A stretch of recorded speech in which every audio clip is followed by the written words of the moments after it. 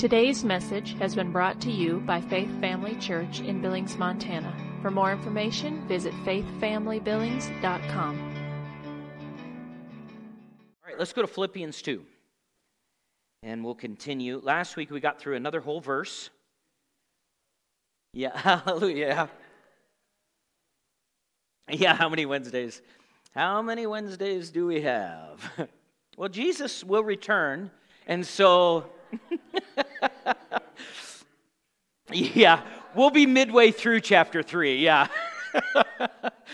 Oh, man. So, no, this is one thing about this, and it's something that I never appreciated before.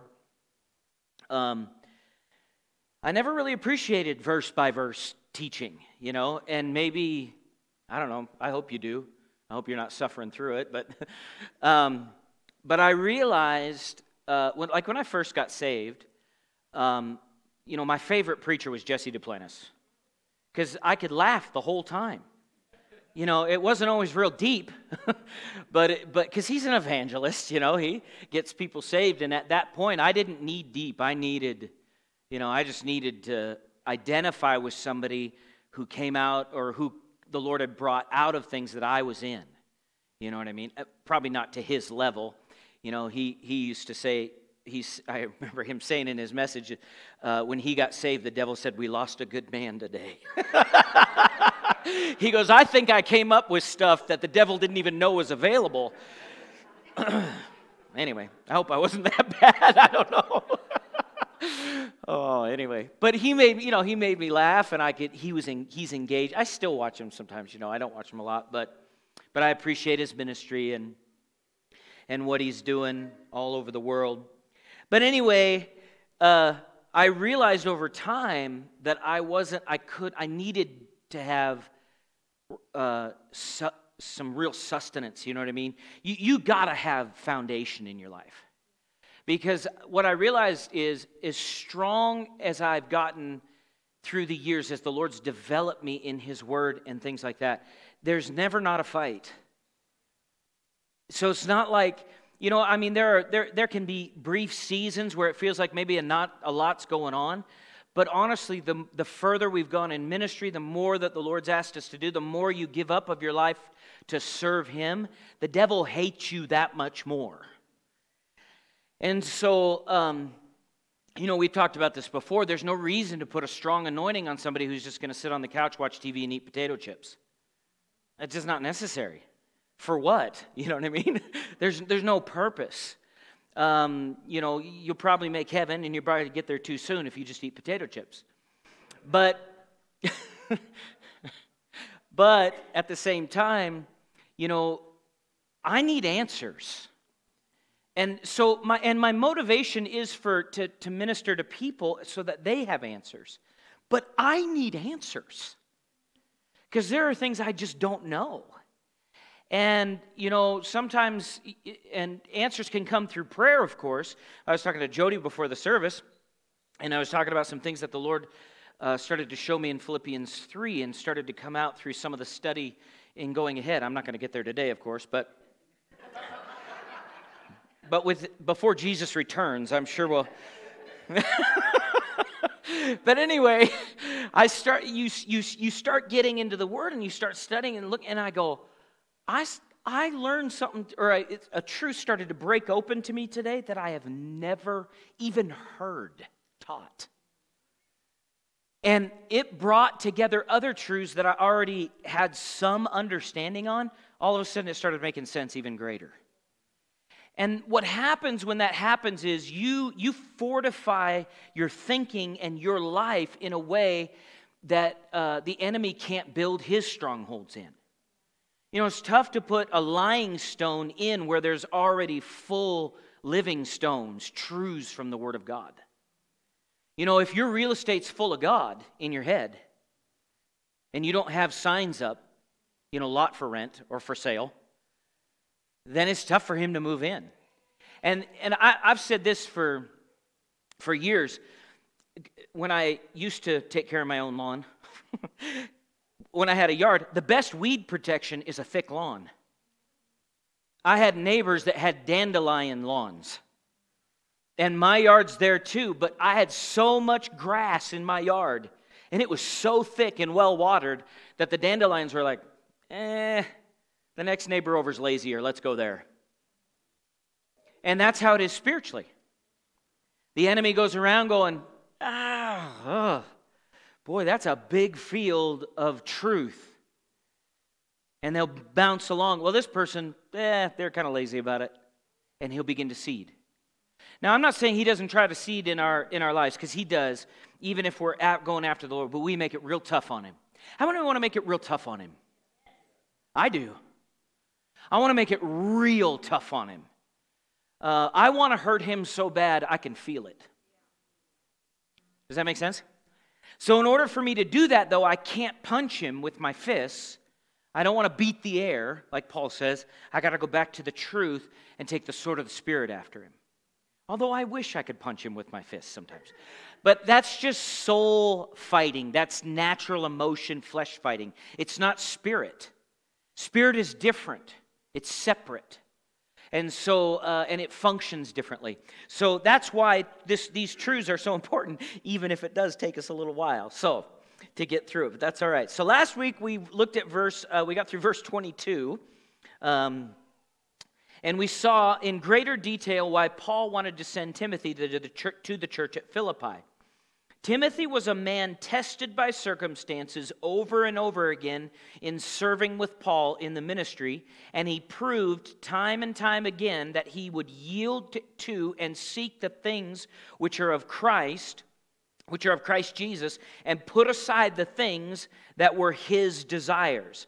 And I'm going to read this to you again in Philippians 2:22, but it says, "But you know his proven character." This is Paul telling the Philippians about Timothy. He said, "You know his proven character, that as a son with his father, he served with me in the gospel. Timothy learned to faithfully not seek his own." How did he do that? The answer is found in the statement, "He served with me," Paul said this, "in the gospel." Disciples of the Lord remain healthy internally and in relationship with each other when they keep their focus on the gospel. This is the one way, and because we're talking about offense in that book, The Bait of Satan, this is the one way, one of the main ways to live unoffended.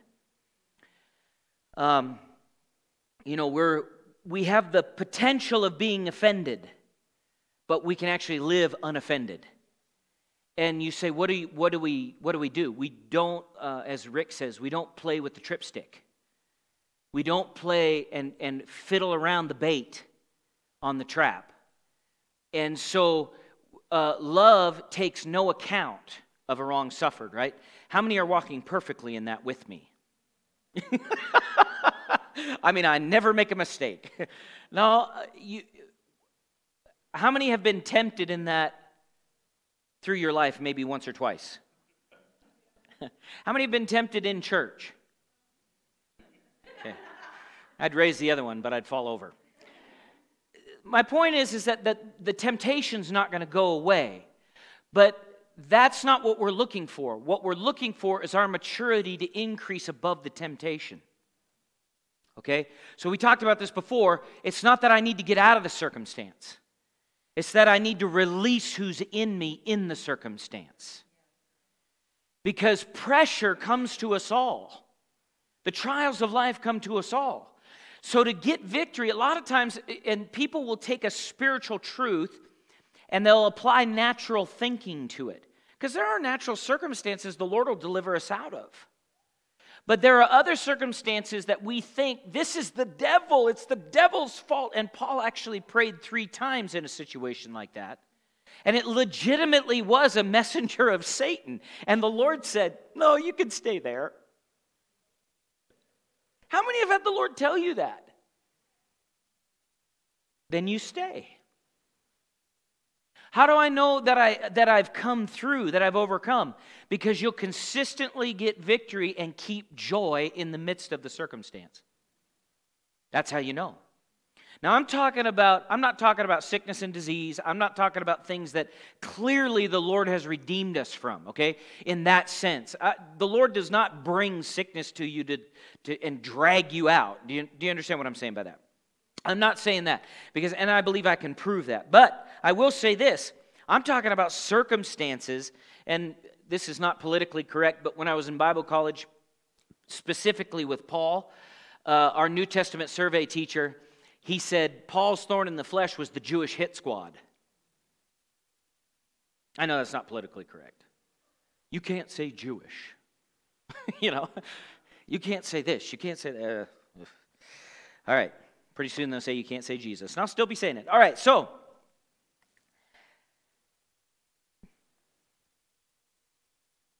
what happened with Paul was the religious zealots were so passionate to shut him up that they actually spent their own money and whatever offerings they were getting from their churches, quote-unquote churches, to send people to follow Paul around and go behind him wherever he preached and try and mess up and bring extras to what he taught.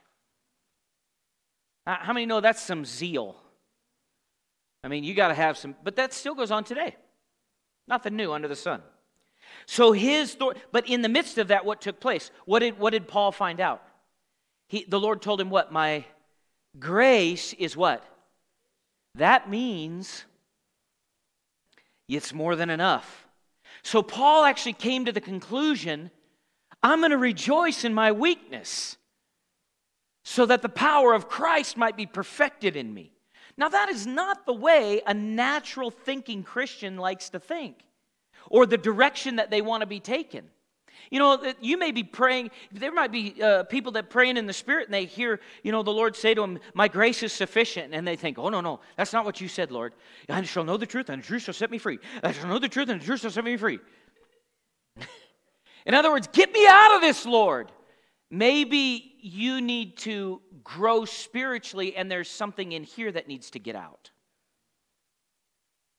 You can actually grow to the point where you can be happy and have joy around people who hate you. Do you think Jesus was depressed? Did he have a lot of people against him? Oh, yeah. He did. And Paul was actually I think he was actually headed down that path to where, I don't know what I'm going to do. And as he was seeking God, the Lord said, look to the inside. And he got even greater revelation of the reality of Christ within to share with us. We can look to the inside, amen? There's no point in making the outside the bigger deal. That's what I was trying to say during the worship transition. But even with the song we sang last, we need to magnify him. Lord, you're greater. We're coming out. We have eternal security in you. We are in such a good place in you that there's nothing in this life anyway that's worth preserving at the expense of that. There isn't. There's nothing here. Paul had the revelation, and I won't get into it, but he talks about, all that other stuff was dung, refuse. And so we need to realize that the most important thing going on in our worlds, whether it be with your marriage, with your kids, with your businesses, with the life that you're living, the most important thing is Christ and him being magnified and glorified in our lives. Our circumstances, people say, do you know how bad it is? Just go through Dairy Queen and get some ice cream and laugh. You think I'm joking, and I'm not. Now, you don't want to go when they're cleaning the chocolate thing, the chocolate soft serve, because then you have to get vanilla dipped in chocolate, and that's not as good as the twist cone dipped in chocolate. That's better. Hey. Blizzards are usually going. They usually always have those going. But I went through the other day, and I was like, well, I can suffer for Jesus. with a vanilla cone dipped in chocolate. No. What I'm saying is that, okay, let's say you are in a tough situation. Don't let it get you heavy. Even if you feel it, don't let it get you. Don't let it possess your mind in it. Does that make sense? Laugh. People say, well, yeah, I just don't really have anything to laugh. Watch a comedian. Yeah, watch Tim Hawkins. You know, I don't watch the Three Stooges. I'd get groans and yes on that one. Yeah.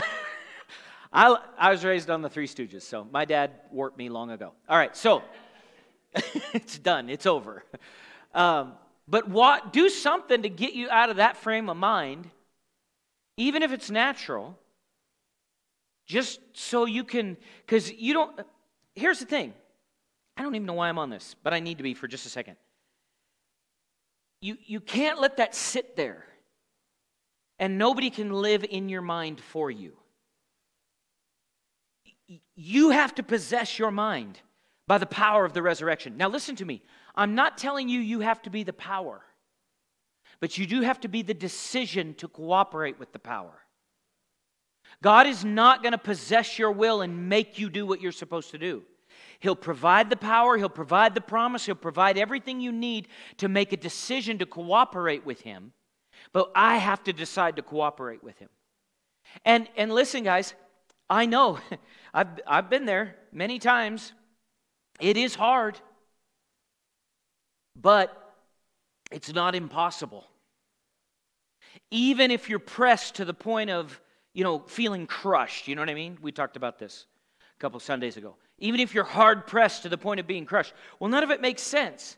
Well, don't just focus on it not making sense.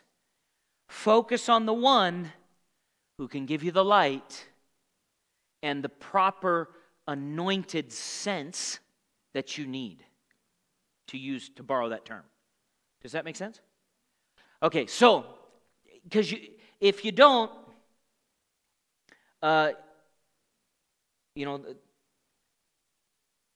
those are the spiritual laws that are in place.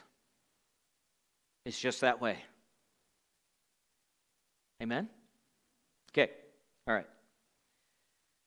All right, let's go to verse 23, and we'll get through one more verse. Paul says this, therefore I hope to send him, talking about Timothy, at once, as soon as I see how it goes with me. So this is an interesting statement here, and if you're taking notes, I'm going to focus on the portion of this verse that says, as soon as I see how it goes with me. Now, there are some theologians that believe Paul was kind of being selfish, but I don't necessarily agree with them. And if you look at how this is structured in the Greek originally, you'll see this. But what Paul is actually saying is it's like what they call an English idiom. It actually is the statement, when I see my way clear. Or, how many have ever heard this? When the dust settles. Have you ever heard that before? So that's what Paul's saying here. He said, look, I'm hoping to send Timothy to you, but I need the dust to settle first so that I can see what God wants me to do. Have you ever been seeking God, but you don't see it yet? You're not sure what to do yet? So here we see, what we see in Paul is we see Paul is a faith man, so he's trusting that the Lord is working on his behalf, but we also see here that Paul functioned logically within this world system and understood some of the constraints of this life and circumstances.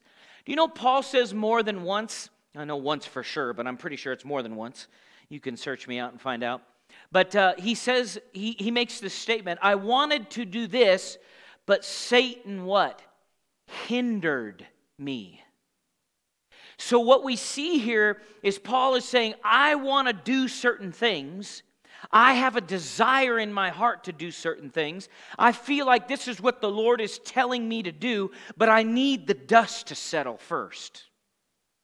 Because I don't want to jump out and find out, oh, no, that wasn't it. Does that make sense?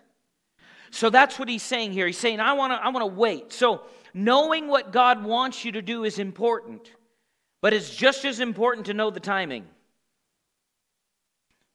Amen? And usually, Brother Hagin said this to us all the time, usually timing is the harder of the two to figure out.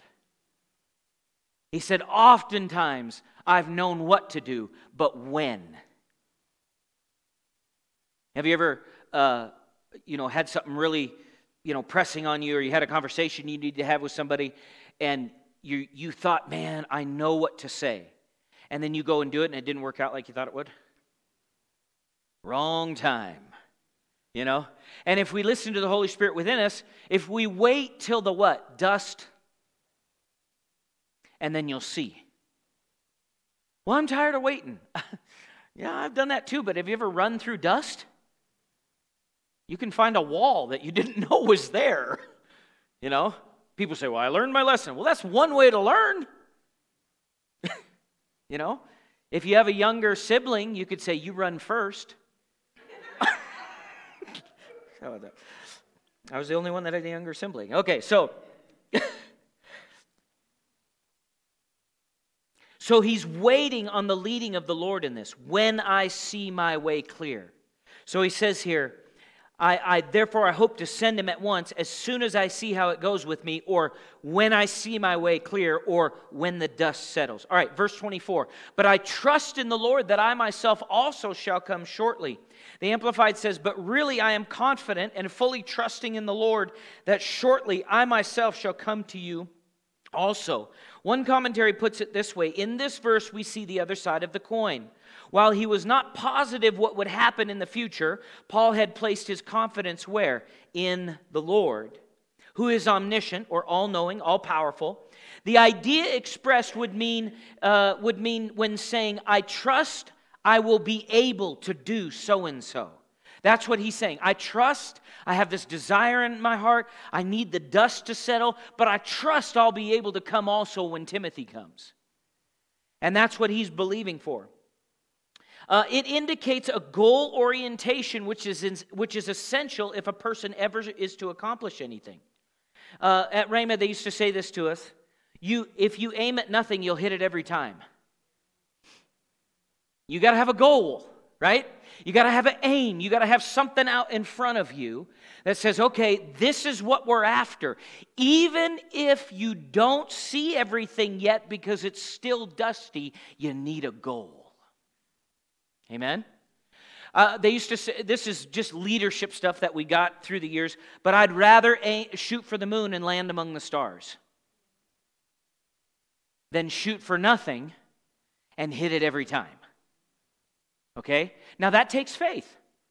Because anybody that has a goal, and you're goal-oriented, or you've set goals and you're going after these things, how many have had obstacles along the way? In the natural or in the spiritual, it doesn't make any difference. You're always going to have an obstacle. But if you look at the obstacle from the standpoint of defeat, you won't see the benefit of the obstacle.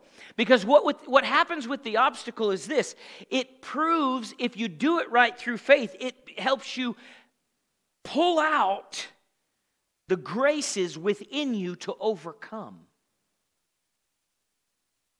Well, I don't like the difficulty of the situation. Then focus on the one who can get you through it, and then the difficulty won't appear as bigger than your God. Amen. Remember what Jesus, he said, speak to the mountain, right? He didn't say, talk to me about the mountain. Tell me how big the mountain is. Keep telling me. That's not in there. You're to speak to it. From where? The resource of the Word and the resource of the Spirit within. And in that, you have goal orientation for your life. So if you're struggling with your love walk, you need to put the love scriptures in front of you consistently in 1 Corinthians 13, 4-8, and consistently take that as your aim, your goal, and don't quit. Don't give up. Well, I don't see how it's all going to work out. I'm with you. But the Lord said it's going to work out. So it's going to be fun to watch. So get your lawn chair. Right? So relax a little bit and go, okay, Lord, how are we going to do this? He said, just let the dust settle. I'll show you. Amen. Paul was a goal-oriented person. He normally made careful plans relative to what he wanted to do next. But at the same time, he allowed for God to change his plans if he so desired. Today we make statements like this: it seems like we might do this next year. Or I plan on taking a vacation to this place in the summer. These are not for sure statements. We are planning and waiting on the Lord to confirm what is of Him and what is of us as we walk daily in the Spirit. We can make plans, but that doesn't mean they're all going to happen. Come on, James talked about this. Right? You got to be careful. I'm going to go over here, I'm going to do this, I'm going to buy, I'm going to sell. But how do you know you are? Well, I'm a faith person, I can just do it. You got to be careful with that.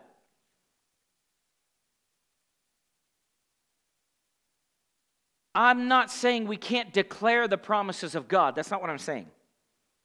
But you can't separate the declaration of the promises of God from the leading of the Holy Spirit. You need both. How many times did David wait on the Lord before he went to battle? Every time. Even if the battle looked exactly the same as before, he waited on the Lord. He waited for the Lord to speak, and then he did what he was supposed to. Do you know what my natural tendency is? Lord, I've seen this before. I know what this is. And the Lord's saying, dust hasn't settled. Gabriel, watch. He's going to run into the wall. And even while you're running, the Lord's saying, wall, wall, wall, wall. And then you hit it. You're, Lord, why didn't you tell me about that wall? No, that's like it's his fault. Right?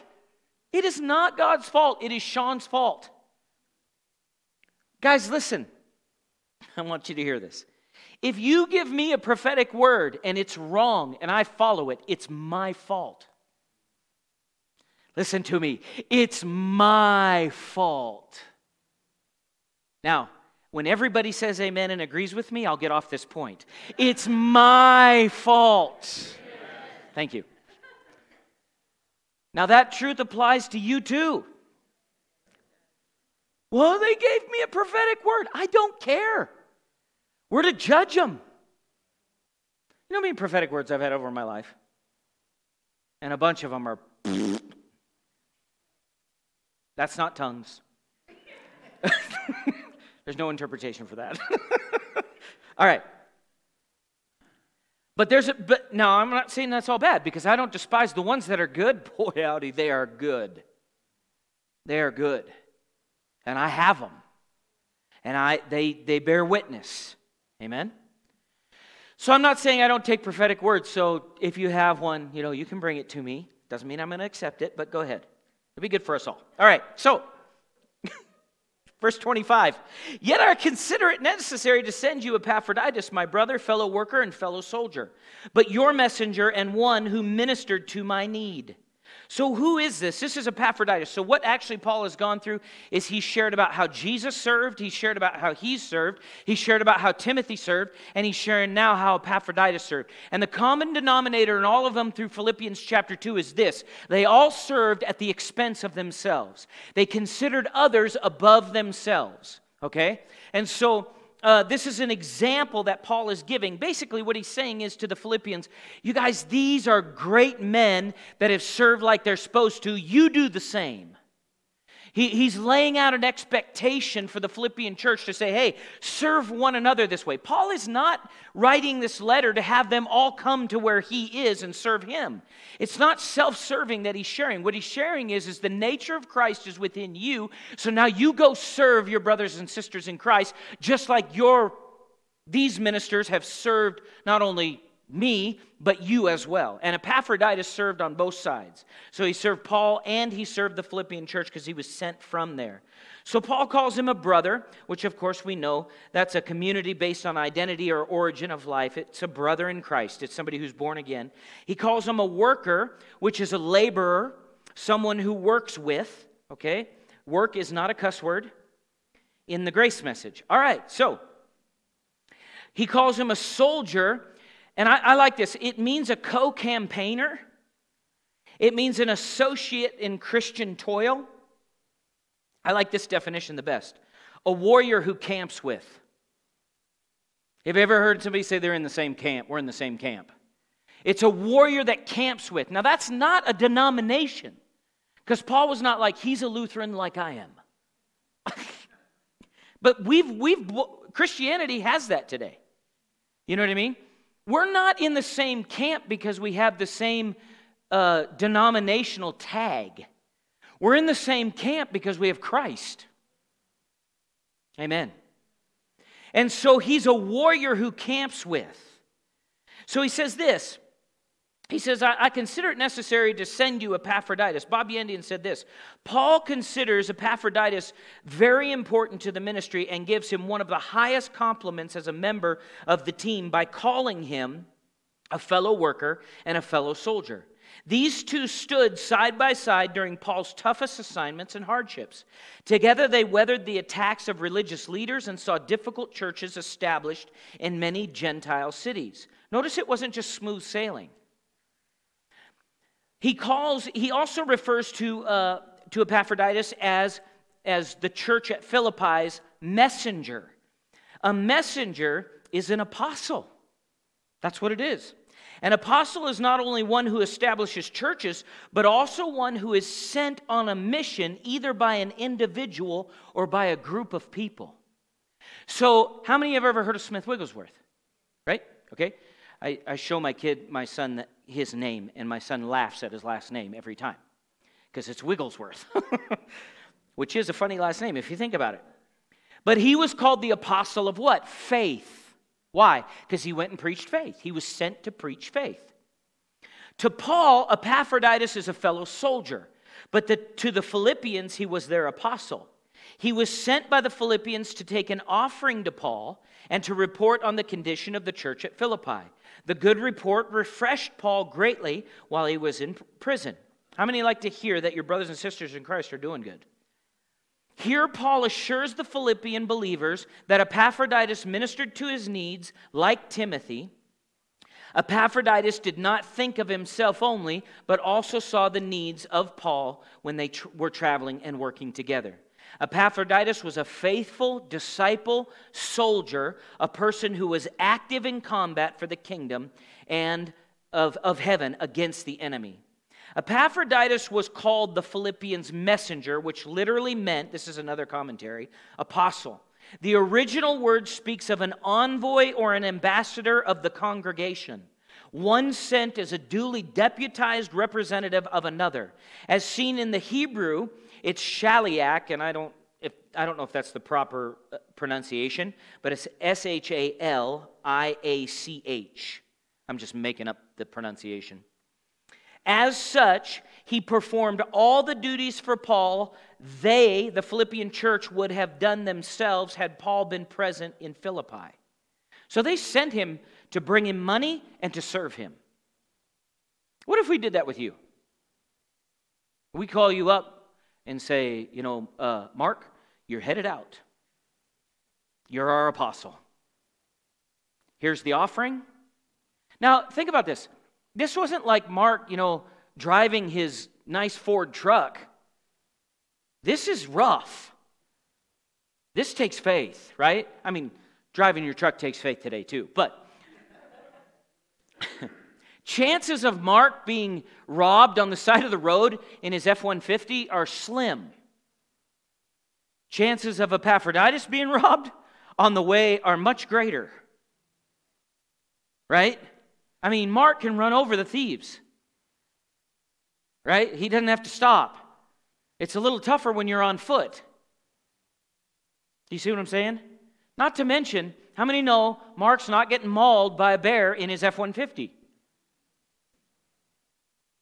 It's a little different when you don't have the DoubleTree to stay at, or the La Quinta, or wherever you stay. Do you see what I'm saying?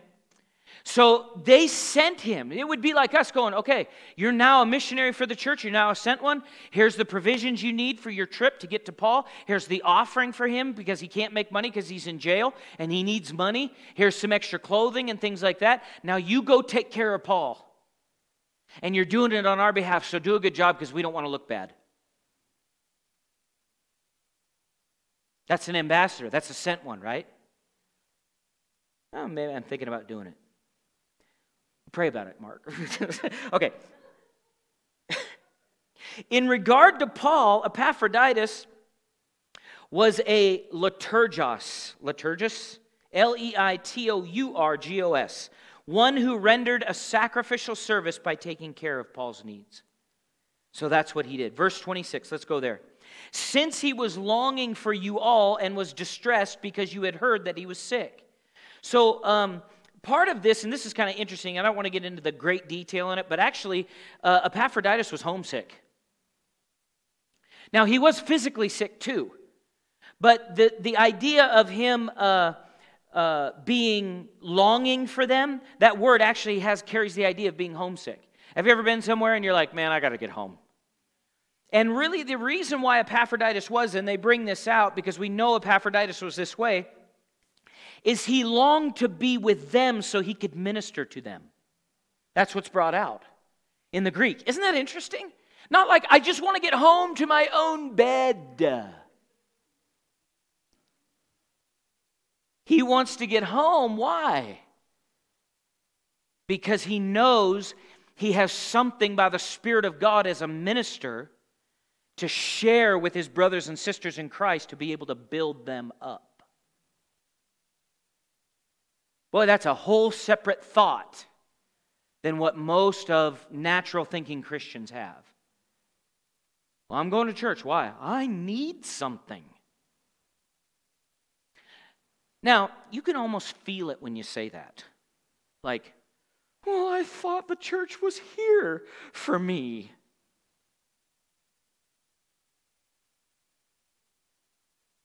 And there is a truth there. But there's too much emphasis on it in the current church. When you fellowship with the Lord, I'm telling you, if you do this right with the Lord and you stay consistent with Him, you'll get to the place where your intimacy with Him satisfies everything. Come on, who can testify?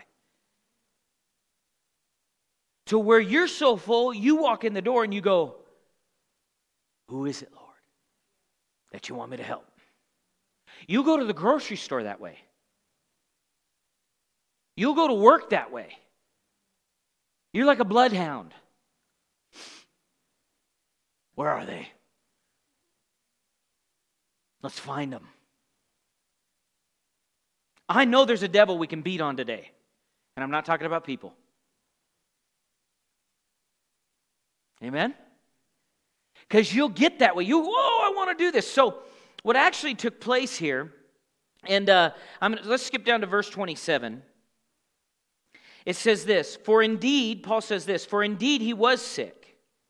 And some people actually think, they don't know this for sure, but they think he might have caught what they called Roman fever, which was something that was deadly, could be potentially deadly to the people who were not acclimated to that environment there. So we know Epaphroditus came from another place. He came from Philippi. And Paul was in Rome. So when he got there, how many know there's different diseases in different places? Okay? So you're not acclimated to that place. Your body will adjust wherever it's at. And it'll learn to fight things off. How many have realized that? Okay? And so they think maybe he caught Roman fever, is what they think. Now that's not thus saith the Lord, okay? I don't have any real proof of that other than that was maybe a common disease in that time according to historians. But he did get sick, and so what do we see here? He said, for indeed he was sick almost unto what? He got close. That's pretty sick, isn't it? It's not like he had to stay in bed a couple days. He almost died, right? That's what he's saying. But then he says this, but God had mercy on him. How many are thankful for healing mercies? And not only on him also, but on me, lest I should have sorrow upon sorrow. So Bob Yandian put it this way. Paul lets the Philippians know how sick Epaphroditus really was. He was almost dead before the Lord healed him and raised him back to health. Glory to God. Thank God he healed him. This was done not only for his own sake, but also for Paul's. So what we see here is what? We see the Lord saying, oh, look at the desire of Paul, and look at the desire of Epaphroditus, and oh, look at the desire of the Philippians. And he came in with what? Healing mercies, and healed Epaphroditus when he was at the point of what? Death. God did not want to see sorrow added to sorrow in Paul's life. Being in prison was hardship enough without having Epaphroditus die also. We are not told why Epaphroditus was sick, but it may have been his own fault. You gotta love this. This is where commentaries come in. You go, people will hear this, and this is one of the things you're going to benefit yourself spiritually in spiritual growth so much if you do this one thing. Realize that you could miss it. Okay, let's just do this. Go ahead and point at yourself and say this with me. Say, I could miss it. Yeah. If we get that in our thinking, we'll help ourselves. Because we could. How many know the Lord's not looking for us to miss it? He's not in heaven going, I hope they miss it. He's going, man, I hope they get their head right here in their thinking toward me so that I can help them. Amen? So, it might have been his own fault. He may have worked hard or even desired to go on to be with the Lord. How many know that's a reality? People do get tired and they want to go home to be with the Lord, and that's okay. They can. However, God intervened and raised him up to continue to minister beside Paul. This was a healing mercy. In this miracle of healing, the Lord showed mercy not only to Epaphroditus, but also to Paul. So this healing was not based on Epaphroditus' faith, but rather on God's compassion. You see that? Not based on Epaphroditus' faith, it's based on God's compassion. How many know this? You can read in the New Testament in the Gospels where Jesus was moved with what? Compassion, and he healed them. It had nothing to do with those people's faith. He just walked in and went, poof. How many would like to see that? We're candidates, Lord. All right. Verse 29. Is that where we're at? Verse 28. Therefore I send him the more eagerly, that when you see him again you may rejoice, and I may be less sorrowful. That's pretty clear what that is. Verse 29, receive him therefore in the Lord with all gladness, and what? Hold such men in esteem. Why hold him in esteem? Verse 30, because for the work of Christ he came close to death, not regarding his what? To supply what was lacking in your service toward me. So what are you supposed to do with people that serve? So I'm going to throw this in for our church. Put your seatbelt on. If we're to hold these men in esteem, which means, and women, which means to hold dear, honorable, precious, or valued, that serve and give up their time, right? So people give up their time to serve the body of Christ should be what? Esteemed. Many times people in congregations will honor the pastors only. That's true, right? Yep, they will. But here we see Paul, by the Holy Spirit, encouraging us to esteem and value all those who serve in the body of Christ.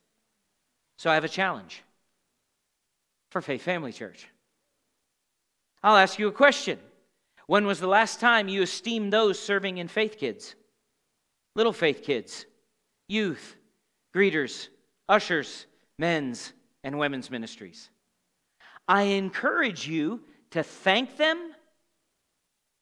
and hold them as prized and valued because of the work they are doing. Pray about and consider blessing them with your words and gifts. So if you're a parent in here and you have kids in Faith Kids, Maybe that one week you go through the drive-thru as you're getting your coffee and you buy a what? Gift card for what? Coffee for the person that's watching your kid. Right? Amen? Or the ushers or the greeter or whoever you see serving, they're not there for their, it's not like the children's ministry is like a highly glorified position. I mean, for those who love it, it is. But it is a glorified position in the Spirit. But I just want to challenge you, esteem them. Amen? So I'm blessed as a pastor. You guys have blessed me many times. And I'm very grateful. Very grateful. Heidi and I both. But think about others in this church that are serving, because how many know this? That it's not me and Heidi doing everything. Not even close. I could tell you of many situations in here with different ones that have done things that you guys do not know about, and it costs the leaders. And it costs those who serve. It takes their time. It takes energy, and they need to be esteemed and blessed for that. Amen? And not just by me, but by everybody that they're serving. Amen? Aren't you grateful for that? You can say it with me, challenge accepted. All right. So verse 30, and this will be it here. See, I got through quite a few verses here. I am running hard today. All right. I'm only 8 minutes over. In case you're wondering. Did you say I was the Flash? Oh. You're going to, yeah.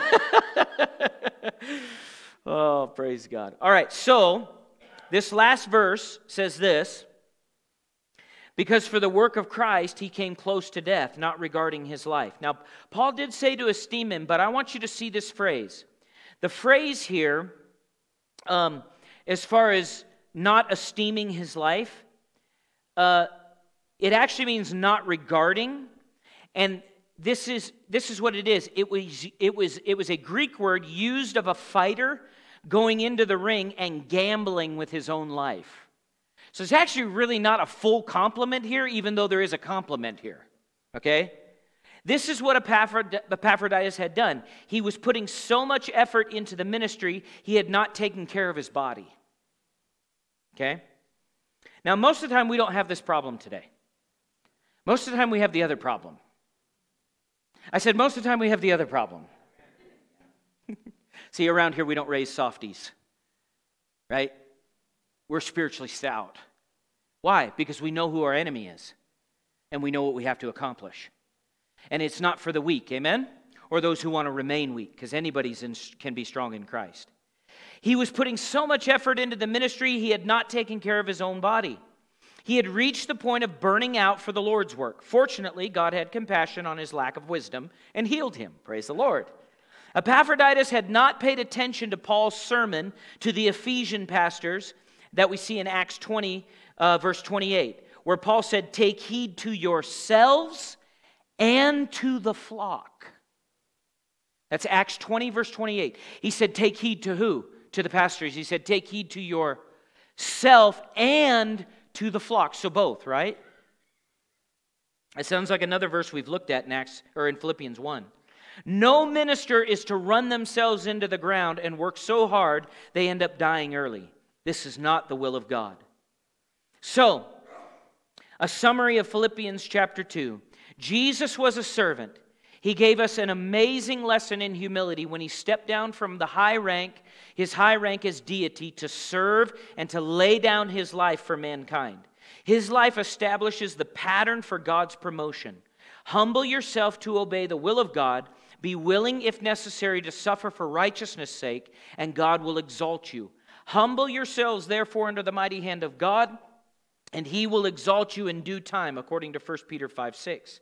When we are born again, we receive a new nature with the ability to love and serve like the Lord Jesus.